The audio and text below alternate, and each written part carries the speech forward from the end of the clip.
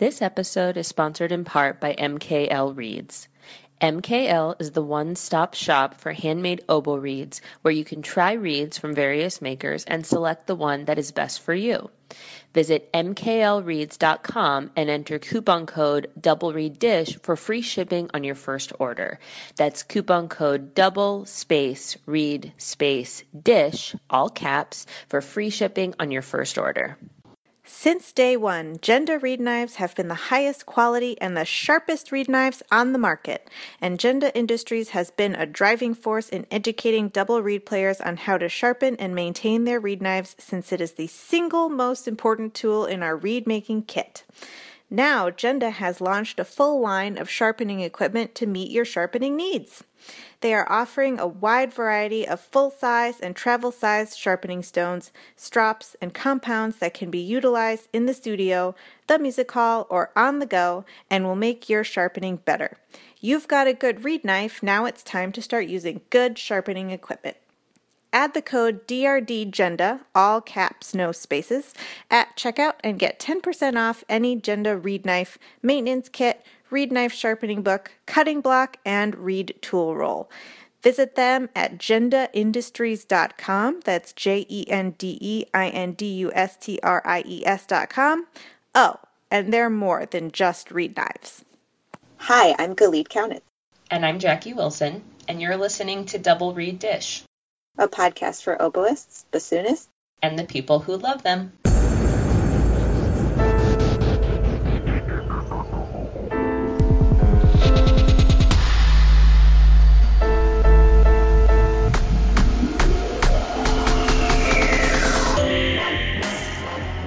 Jackie, it's episode 22!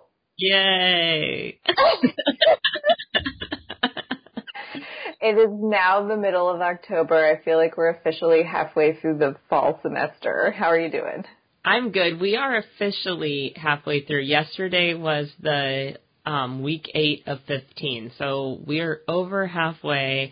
Whoop, whoop. I tell you what, I don't know how people who have a regular symphony job and a full-time teaching job do it. Oh, Lordy. I know there are many people who do it. But I'm doing some gigging in the evenings after working all day, and I don't know if it's just, I think they must be extroverts, and they, get energized from, Maybe. I wouldn't be surprised, because I am just like a baby sucking my thumb in the corner, I need to recharge, but... Well, I'm sorry to hear that, but I'm sure it's all worth it in the end, and you're playing beautifully, and, you gotta do what you gotta do. True. So this episode, I get to interview you, and before we started recording, I did tell Jackie, listeners, that if there is any question that she does not feel comfortable answering, she can opt not to answer it, so. I have veto power. But I'm really excited to ask these questions. So I'm going to start with my favorite one. Oh, God, I'm scared. What are you the most irrationally and hilariously afraid of? I cannot believe you right now. Oh, my God. This is a leading question. This is I'm going to get her to talk about this in front of the listeners. All right, I'll bite. I can't. I am irrationally afraid of escalators. Okay, so a little backstory. When we went to New Hampshire with the trio to do a retreat at Avaloq, we flew into Boston, and Corey and I were just bopping along in the airport, and then we looked back and there's no Jackie. We're like, where'd Jackie go? We look, there she is, just staring at the escalator. You're psyching yourself up. You're I can do it. You're taking little steps toward that. You're I can do this. Here we go. And then taking little steps and then jumping on the escalator really fast. And you're what is wrong with her? It's so scary. And I'm usually okay with ascending escalators. get on, and then I have like a counting mechanism that I do and just like stare fixated. It's like a woman in labor. I look at this step like directly in my eyes directly ahead. Yes, and it's literally like a woman in labor. You just fixate on an object and count and breathe until it's over.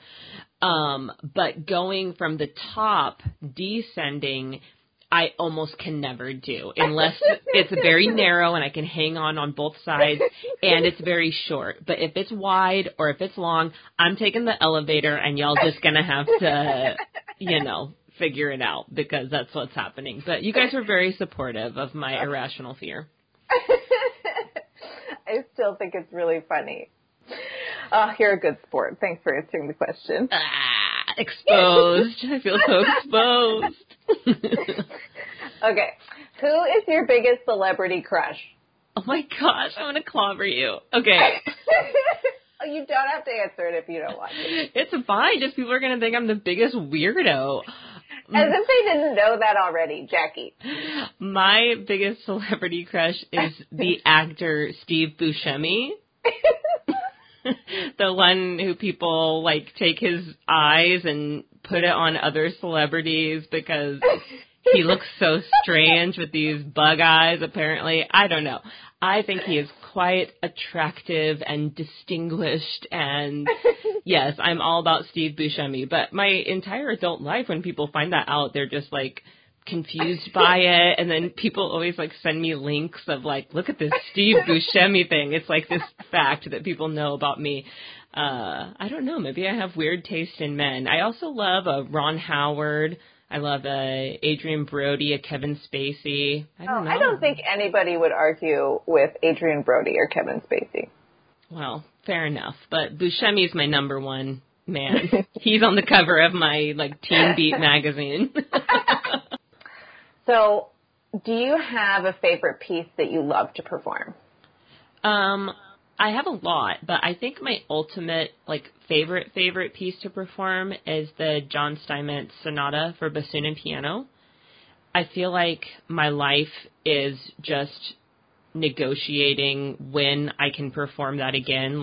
Okay, has it been enough time that I can reprogram the Steinmetz Sonata? I actually don't know it at all. I need to go listen to it. It's really, it's a really unique piece, and it has a lot of really beautiful writing in it, but it also has flexibility written into the score so that you can incorporate a lot of individual interpretations. So I feel like no two bassoonists would ever play that piece the same way. And that's kind of a fun memory that I had. You'll be surprised to know this, but I'm a little bit of a control freak, a little bit of a type A personality, and shocker. In my doctorate, Ben Coelho was working with me a lot on kind of loosening up and being a little bit more of a hard on my sleeve musician, and this was one of the pieces that he picked to help me do that. Cool. Yeah, and so there's the third movement is designated pitches but not designated rhythm, and there's just this piano ostinato, and so the bassoonist just kind of decides, what their concept of pacing and whatnot is, and so it was a really kind of cool learning experience, and I felt like I grew a lot with that piece, and so I love coming back to it and seeing how my approach changes, and audiences tend to really love it as well. It's just a cool, awesome, great piece, and John Steinmetz has contributed so much to the bassoon repertoire in general, but that's probably my ultimate favorite.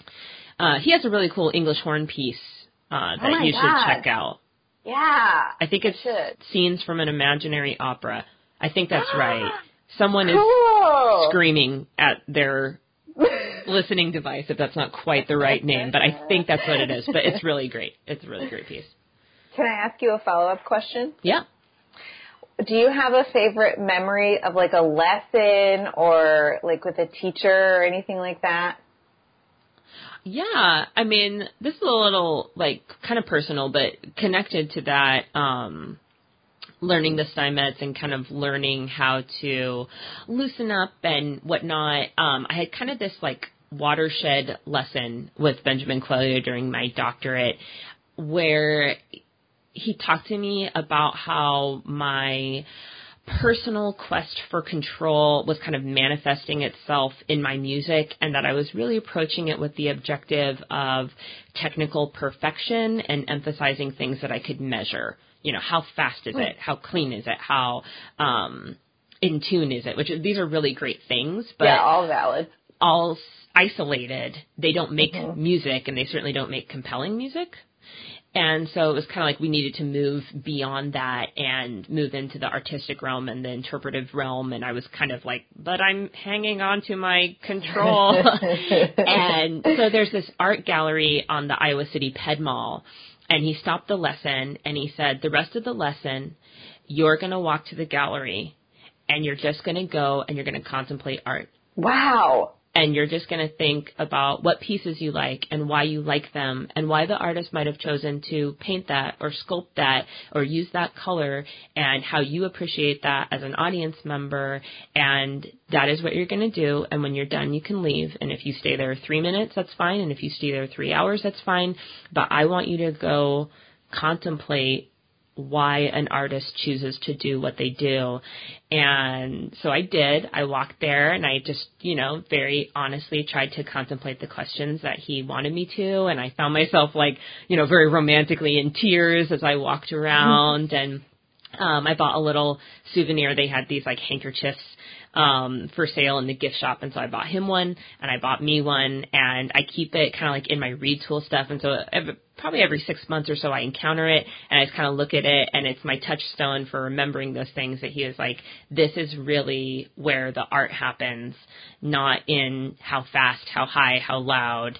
And yeah, it was just kind of this really watershed, special bonding moment. And it was probably my favorite lesson of my whole life. That is amazing. And good on you for actually doing it. It would have been really easy to just be blow in there for 3 minutes and then leave and be like, I don't know. Mm-hmm. But you actually did it with your whole heart, and it probably changed you. That's awesome. Definitely. Yeah, it was really cool. Oh, that's such an amazing story. I'm so glad I asked.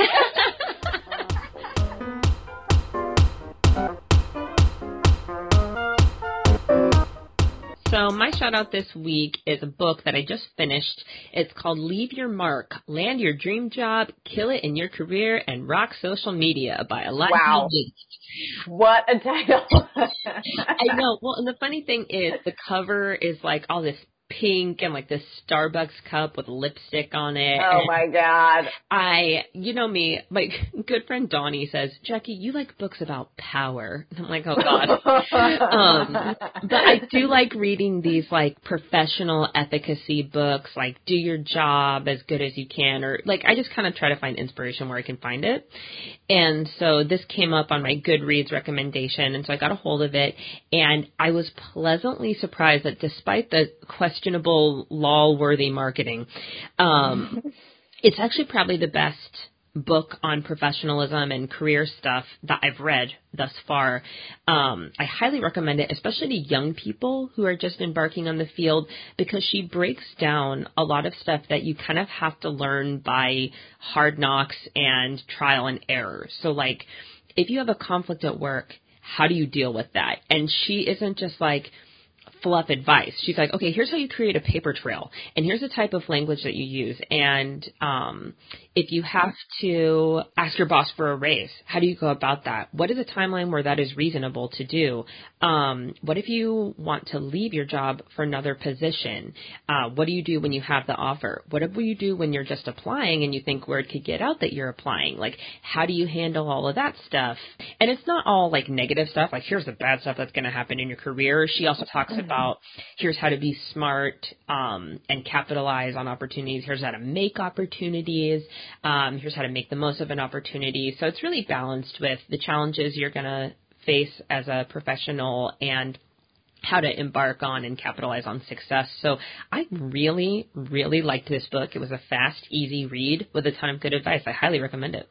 That's awesome. Yeah. I love that. I want to go get it and read it right now. I'll send you my copy. Okay. What's your shout out? Well, I watched the Lady Gaga documentary on Netflix. What did you think of the documentary? I had really mixed feelings about it, actually. I thought for the most part it was good, but it didn't, go deep in the way that I wanted it to. I don't know. There were some things that I really liked about it.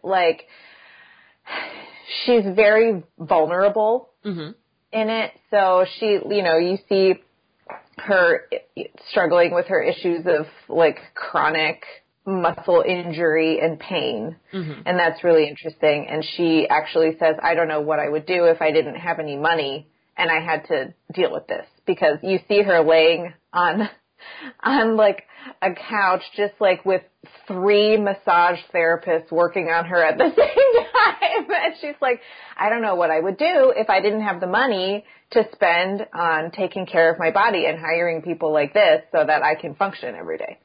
You watched it too. What did you think?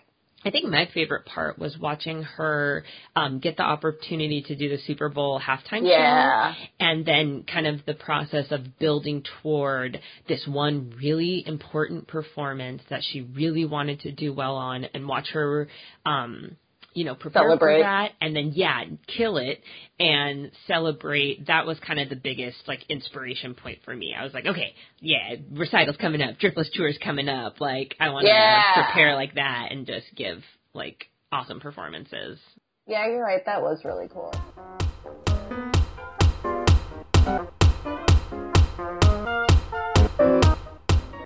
Dedicated to providing excellent handmade oboe and bassoon reeds to discriminating double reed players of all ages and abilities, Double or Nothing Reeds has recently expanded to sell double reed tools and supplies, gift items, and more. This includes knives, knife blades, thread, staples, cane, bags, and resources for students.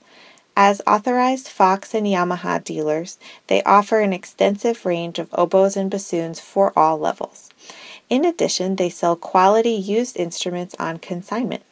If you're looking for private oboe lessons but can't find anyone nearby, Double or Nothing Reeds offers oboe lessons via Skype. Visit doubleornothingreeds.com for good quality and affordable reed-making supplies and accessories, lessons, instruments, and much more.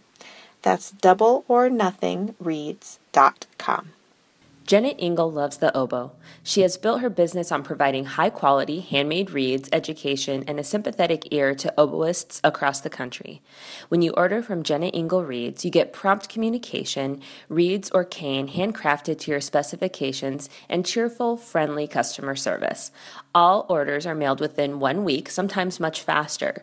Single orders or monthly reed subscriptions are welcome, and she'll work with you to find the combination of response, resistance, stability, and flexibility that's right for you.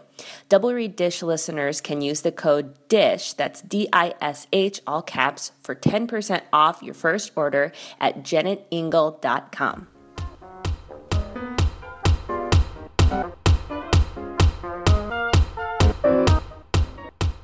We are so excited to welcome to Double Reed Dish Nick Stovall, Principal Oboe in the National Symphony Orchestra. Welcome to the podcast.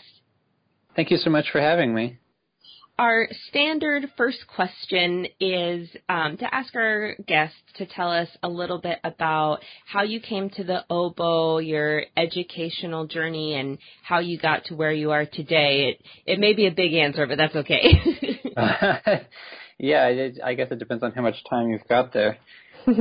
Well, I grew up in Austin, Texas, and I started playing the oboe in junior high. I was really enamored with the sound of it, actually. I think that's probably a common answer you might get from people. Just, the sound of the instrument was really intriguing, and that sort of got it off the ground. For most of the time that I was in school, in junior high and high school, I was actually the only oboe player in my school. I was self-taught at the beginning. I didn't have a private teacher. I mean, I learned to play the instrument at the beginning from a fingering chart, which I don't know if you all have had students that do that, but that can really create some pitfalls. I mean, I was doing things like playing the half-hold D with my index finger up, you know. Uh-oh. So when I first had a private teacher, she had a lot of things to correct. But I was really fortunate to have a great teacher, Beth Sanders, who had played in the Austin Symphony. She's retired at this point. But I was just totally inspired by her. She really encouraged me and helped me to start reed making. And at that point, things started to move pretty quickly for me. She encouraged me to apply to the Interlochen Arts Academy, which I ended up attending, and finished high school there. So I was a student of Dan Stolper. And the big thing, lots of big things, but one of the biggest things about getting to go to the Arts Academy was to play in an orchestra on a regular basis. That wasn't something that I got to do at home, and that really sort of cinched it for me. I mean, by that point, I was just so clear that what I wanted to do was pursue music and play in an orchestra, and it was just unbelievably exciting, and so that kind of set the course for me.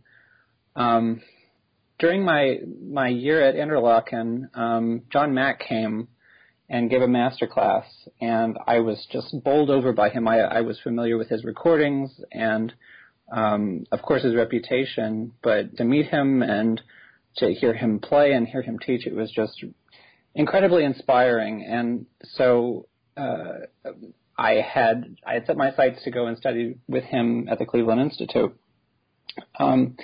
That first year, I actually did not get accepted to the Cleveland Institute, but I did get accepted at the Oberlin Conservatory, which I ended up attending for 1 year.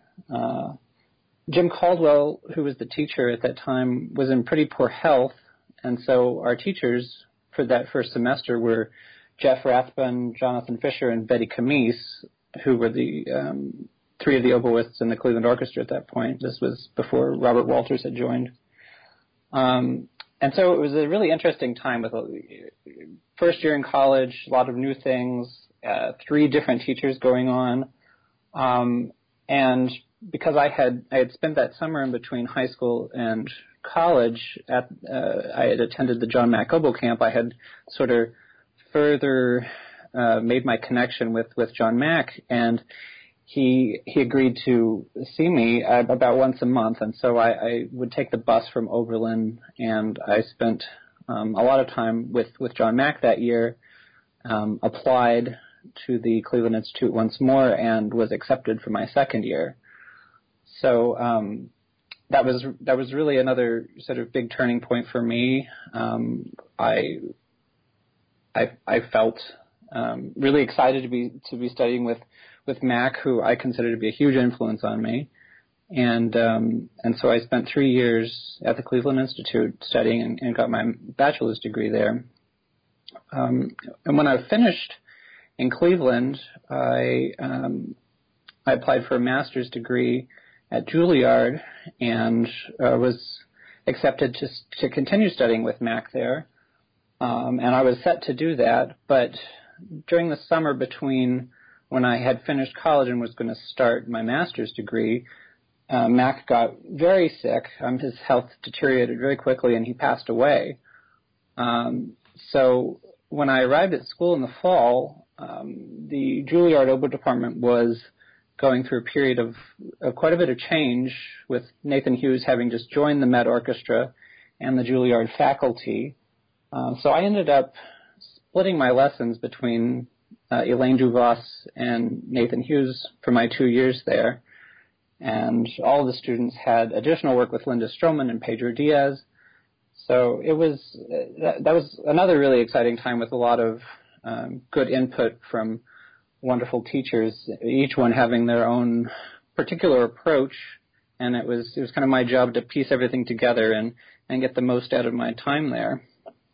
So during those 2 years in New York, it was kind of an exciting time as far as orchestra auditions was concerned. There was a lot of moving around, a lot of positions to try out for, and so I was able to get going with that and build momentum from one thing to the next. And in my second year, I was fortunate to win the first oboe job in the National Symphony, and so I've been there ever since. I'm just now starting my 10th season. Congratulations. Thank you. Going back a little bit, I love to ask our guests about their experiences studying with these incredible pedagogues, and I'd love to hear more about John Mack's pedagogy and his teaching style and what you took from his teaching that especially impacted you. Sure. Well, you know, he was so much a traditionalist, and I think in the best sense of the word. I mean, he felt the weight and the responsibility of carrying on a tradition. I think I feel really lucky to have, excuse me, I feel lucky to have had a direct connection to Marcel Tabuteau, and to be able to kind of trace back a musical lineage that way. So he felt the responsibility of what he had learned, and was really almost kind of an evangelist as far as taking that forward. He used the Barrett book, and I use that myself when I'm teaching students now. It's, I think, a wonderful teaching tool, a beautiful exposition of musical ideas, and you cover most everything in doing that. It was also just, he was a fun person to be around. He was an amazing raconteur. He had, a story about everybody and everything. He had an image, an analogy for everything, and he was just a really entertaining person who had lived an amazing life in music. So I wish that I had the benefit, or have the benefit to call on him in professional life. So you won your position at a relatively early age. And I wonder if you felt that you approached your training with any special or different intensity, or I guess maybe a better way to word it is, what do you feel prepared you to step into such a large role so early on? How did you, looking back, what do you think put those pieces into place? Well, that question sort of strikes me a couple different ways. As far as how did I feel prepared to do that, looking back on it, I don't know that I was particularly well prepared. It was, looking back, I have more a sense that I was just so determined and so excited to get where I thought I was going to go that I didn't look back, and I didn't look to the left, and I didn't look to the right. I was just sort of plowing ahead forward. And then when I finally arrived in Washington and I joined the orchestra, it was almost a feeling of, what have I gotten myself into, in a way, and not in a bad way, but just, it became real, Like, now I have to do the job. In a way. Yeah. And just that, you spend a lot of time, or one spends a lot of time preparing to audition and preparing repertoire, and there's a lot that goes into the front end of it, about trying to get to a certain place. And then once you get there, the challenges of the job and the challenges of living that kind of a musical life in an orchestra it's a different set of circumstances. I did feel I was sitting next to players who had been in the orchestra longer than I had been alive, and I definitely felt that. Not in the way that they were making me to feel that way. I was actually really warmly welcomed and encouraged as a young player. I feel fortunate in that regard, but it did occur to me that I was in a totally different situation. Something that struck me from your answer was you took the auditions and then you won the job and then you had to do the job. And I'd love to know, what are the differences between winning the audition and playing the music that in a way that wins the audition and the doing of the job, if there is a difference? Oh, I think there is definitely a difference.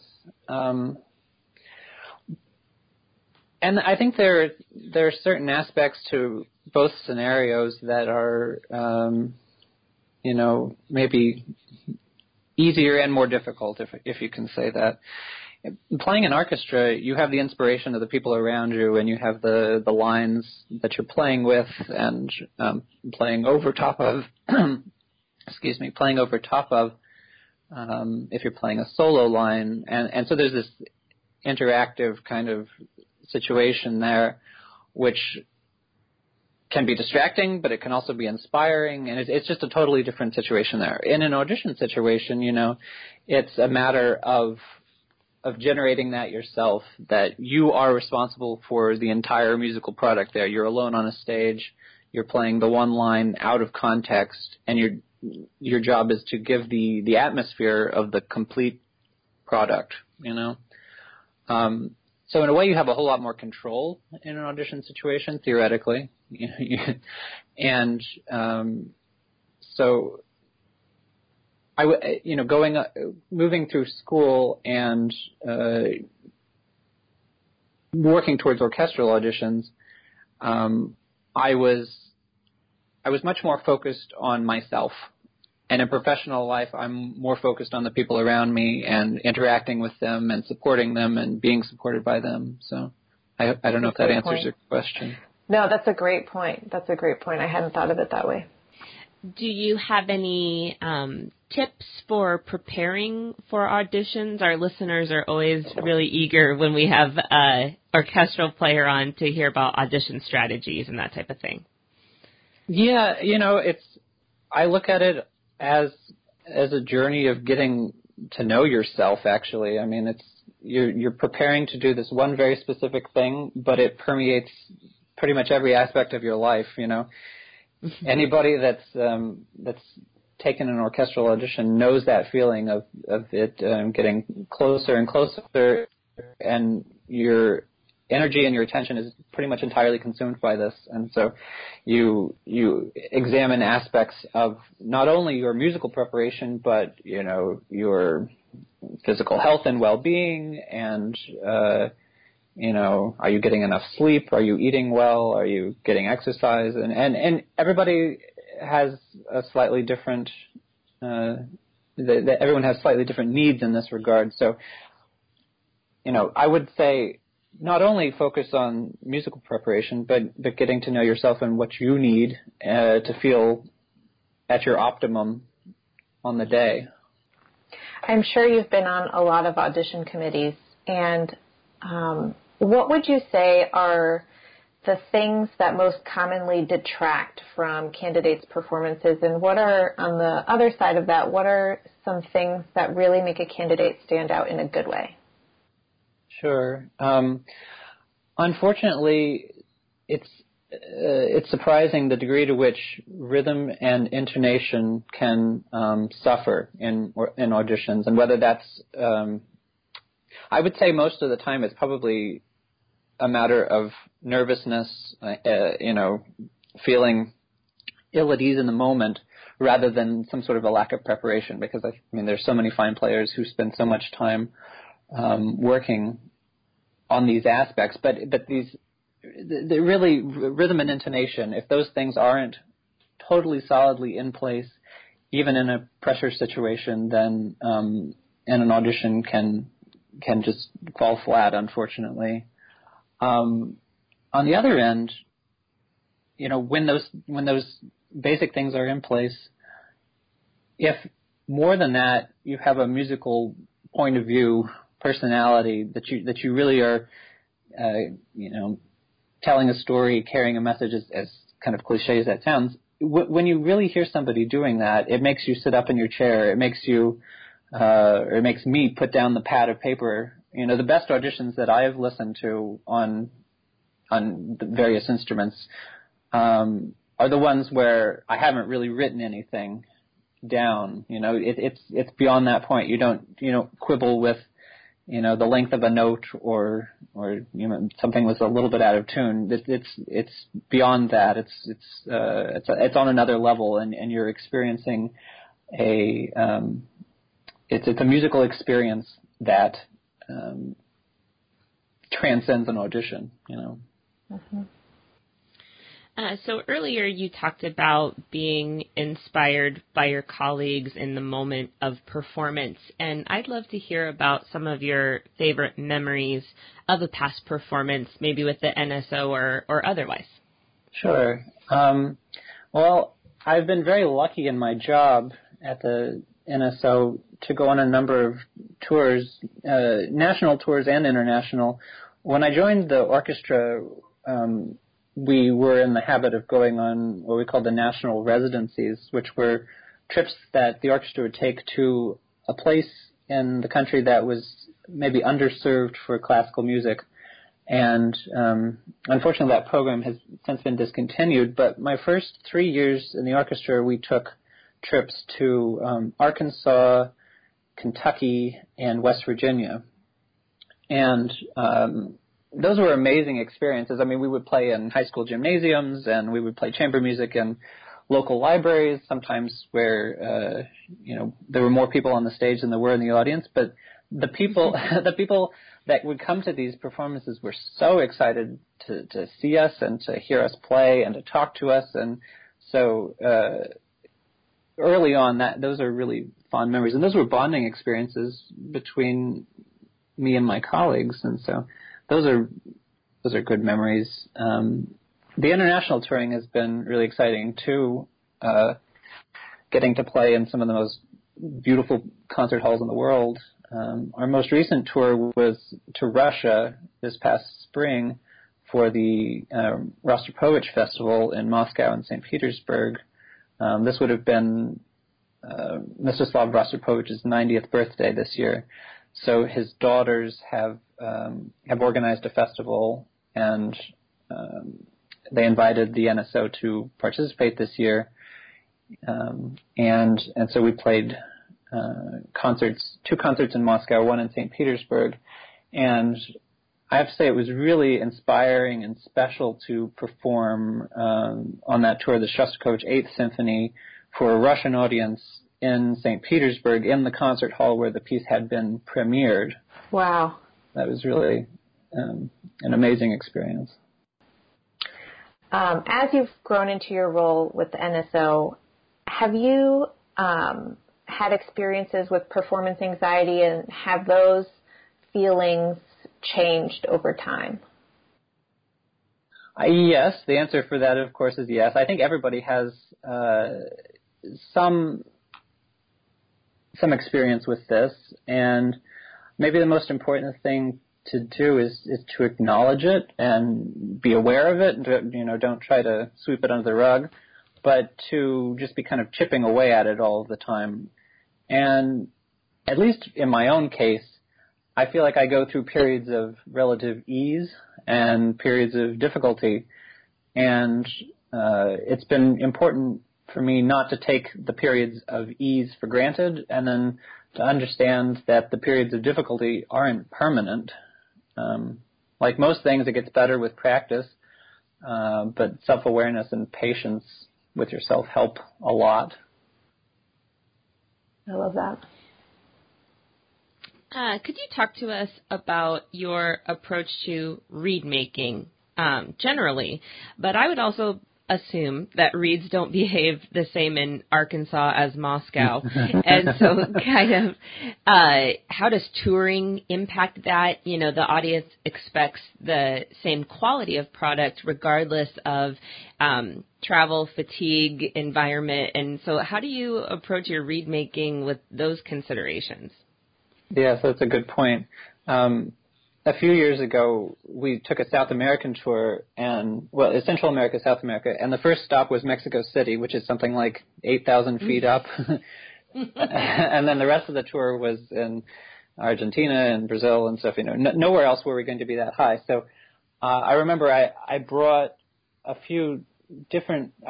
bunch of different reeds in different stages of completion, but ended up just basically starting from scratch. And I think the reed that I played the concert on, I had made that afternoon. Oh my God.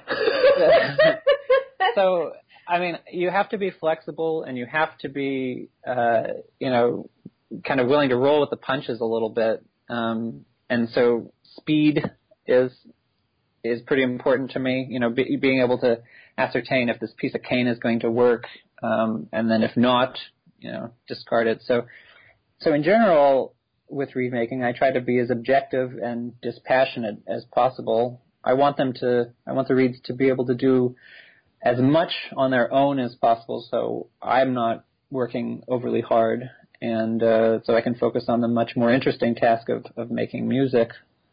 But even at home, I think the idea of having a lot of different reeds in various stages, some that are raw blanks that I can pull out if I really am in a bind, reeds that are kind of along their way in development that maybe haven't reached their peak yet, some reeds that I know I can take it out and I can play and I can feel like myself, and then other ones that I've kept around that are perhaps beyond their prime that I can practice on or I can refer to if I kind of get off track. How do your reed choices change from style to style, going from Mozart to Brahms and contemporary music and things like that? Yeah, that's a good point. I do use different reeds for different things. Of course, I don't think anybody could... well, I mean, how nice it would be if you could make all of your reeds all the same all the time, but but it's true that for a Mahler symphony you wouldn't use the same reed that you would use for a Mozart piano concerto. So again, the idea of having a bunch of different choices and being able to kind of refine and finish up the one that is going to probably be the best thing for the moment. That's a good tool to have in your toolkit. Could you talk to us about your practice habits, how you balance, if you have a concert that day, preparing this music to the highest level, if you have a warm-up routine, how do you make the most of your practice time? Sure. Well, you're right that practice time sort of has to flex to meet the needs of the day and the week. So I'm cognizant of that. The priority for me, the most important thing, are the concerts and the rehearsals. So my energy and my focus are geared towards that. So if it's a day, like for us, Thursday usually there's a morning rehearsal and an evening concert. So I probably wouldn't practice much. I would warm up in the morning, go to rehearsal, probably leave the oboe in its case for the afternoon, mostly warm up again for the concert, and then play the performance. So that wouldn't be a day to really get a lot of focused practicing done necessarily. So then it just sort of moves to other days in the week, and I'm trying always to look forward.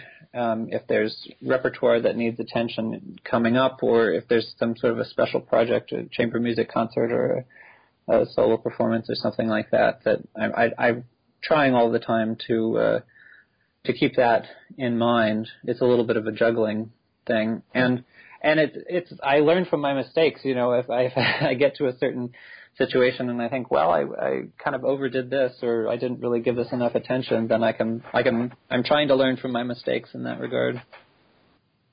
Would you tell us some of your strategies for preparing such a full season every year? Do you do a lot of listening over the summer? Do you play along with recordings? And, what advice would you give to students who are learning this repertoire for the first time?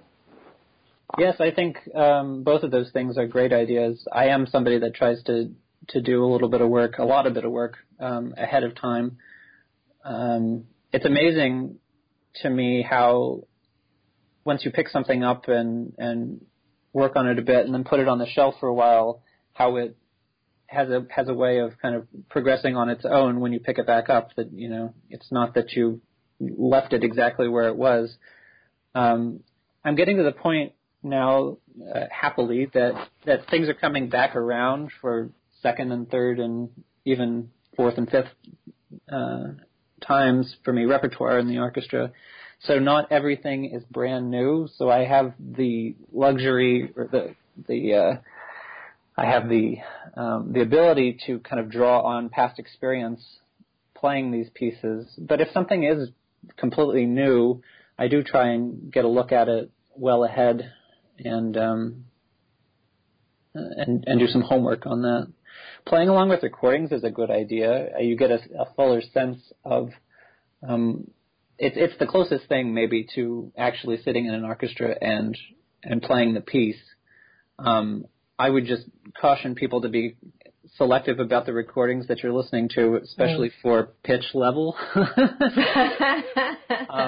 You can easily get yourself a little messed up if you're listening to something that's at a very different pitch level. No matter how amazing the recording is, if it's at a drastically different tuning pitch than what you are used to or what your orchestra is going to do, then that can maybe bring in a few problems that you don't need. Good point. What are some of your favorite pieces to play in the orchestral repertoire? That's a hard question because there's just so much.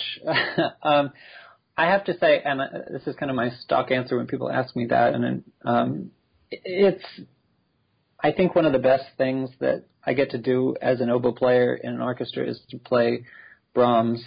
I don't think there's any other composer who requires but also invites us to play with such breadth throughout the range of the instrument. It's a pity that there's no Brahms chamber music, but the flip side of that is that we get some of the most beautiful melodies in really in all of orchestral music, I think, in the Brahms symphonies and the concertos, and anytime there's Brahms on the season, I really look forward to that. Is there anything that you haven't got to play yet that you'd really like to? Oh gosh, that's a good question. I tried to do a little bit of preparing before we talked, and that's not a question that I considered. We've gone off script.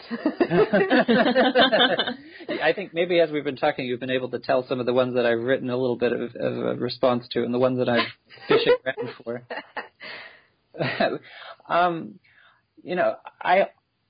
I don't get to play a lot of opera, and that's something that I always look forward to. In the summers, the NSO collaborates with the Wolf Trap Opera Company, which is it's about half an hour outside of D.C. in Vienna, Virginia. And so if nothing else, we usually do one opera a year. Sometimes during the main season, we'll do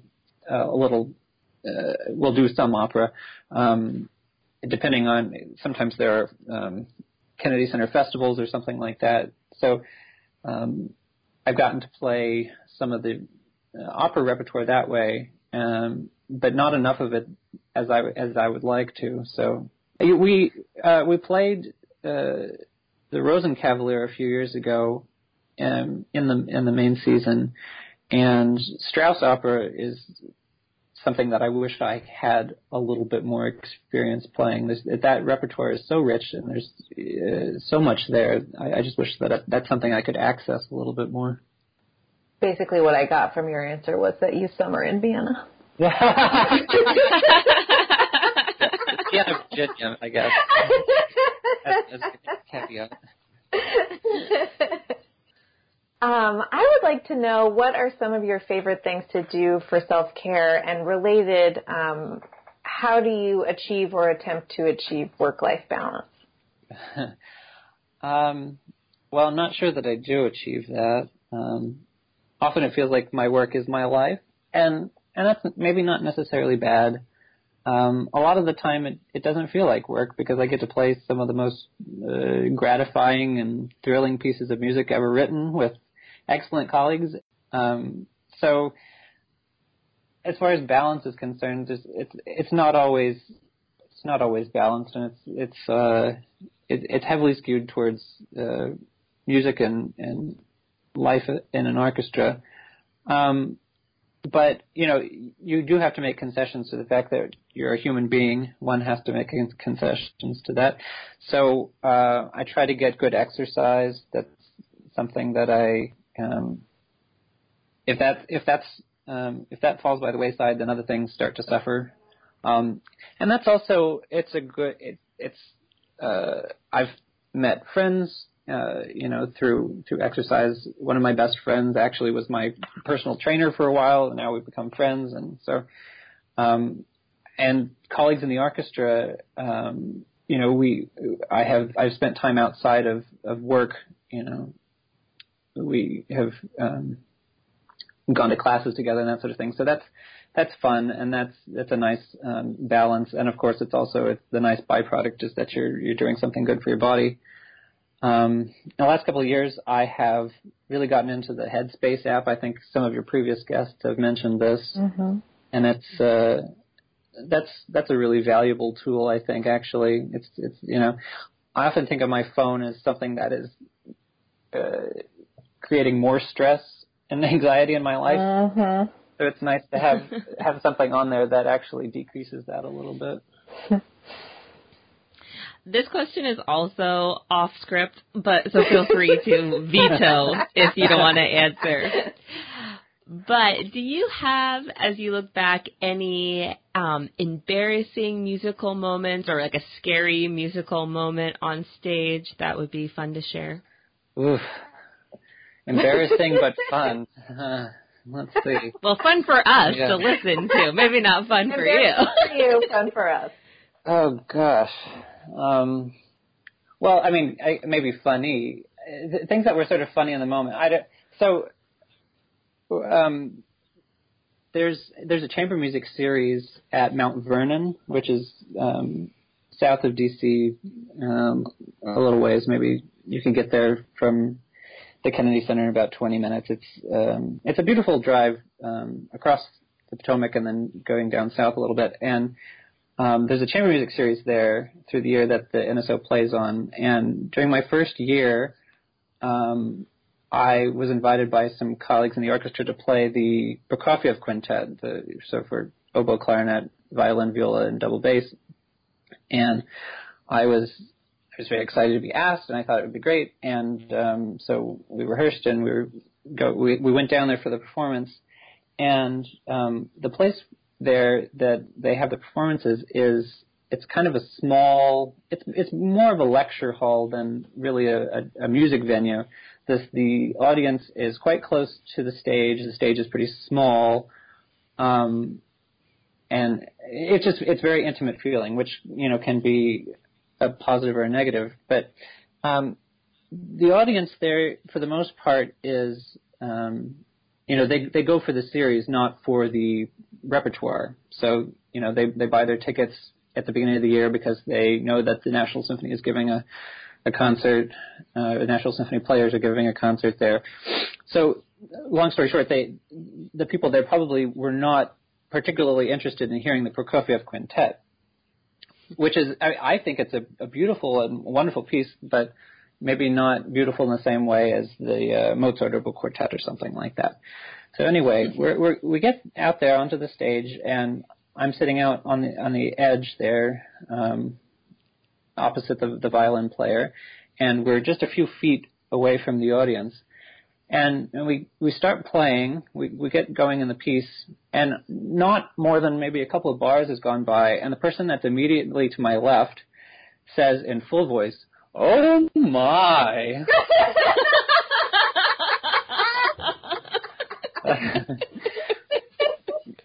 So that was memorable, and it took a lot to just keep going and ignore that a little bit. You have the whole piece to play.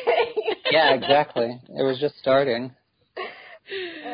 That would be great, like on a website, how people have quotes of like reviews that people have, so-and-so plays with clear tone, blah, blah, blah. You're just going to be, oh my. Yeah.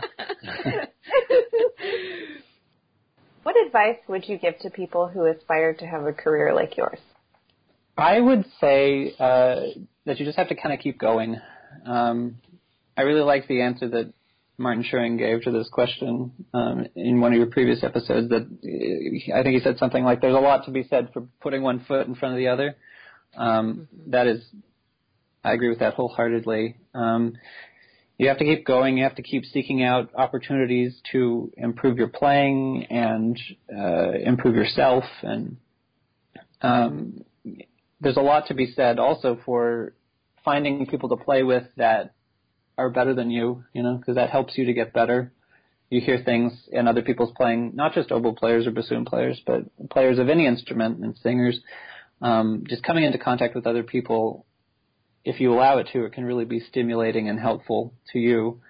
And try to get along with the people around you. There's a lot that goes into, if you're somebody that is easy to get along with and to people enjoy playing with you, then you're going to get more opportunities as well. So just to try and cultivate that a little bit.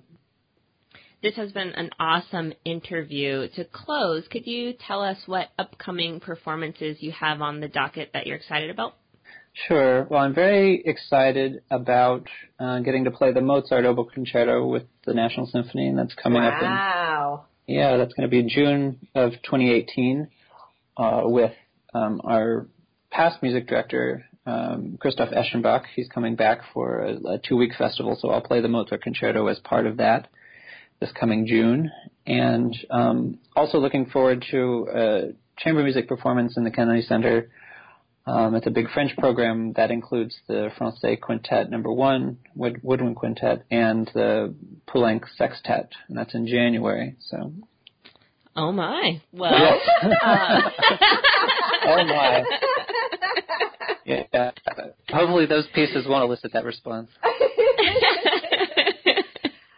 Nick Stovall, this has been an awesome interview. Thank you so much for coming on. We really appreciate it. Thanks. I hope that there's some good stuff in here.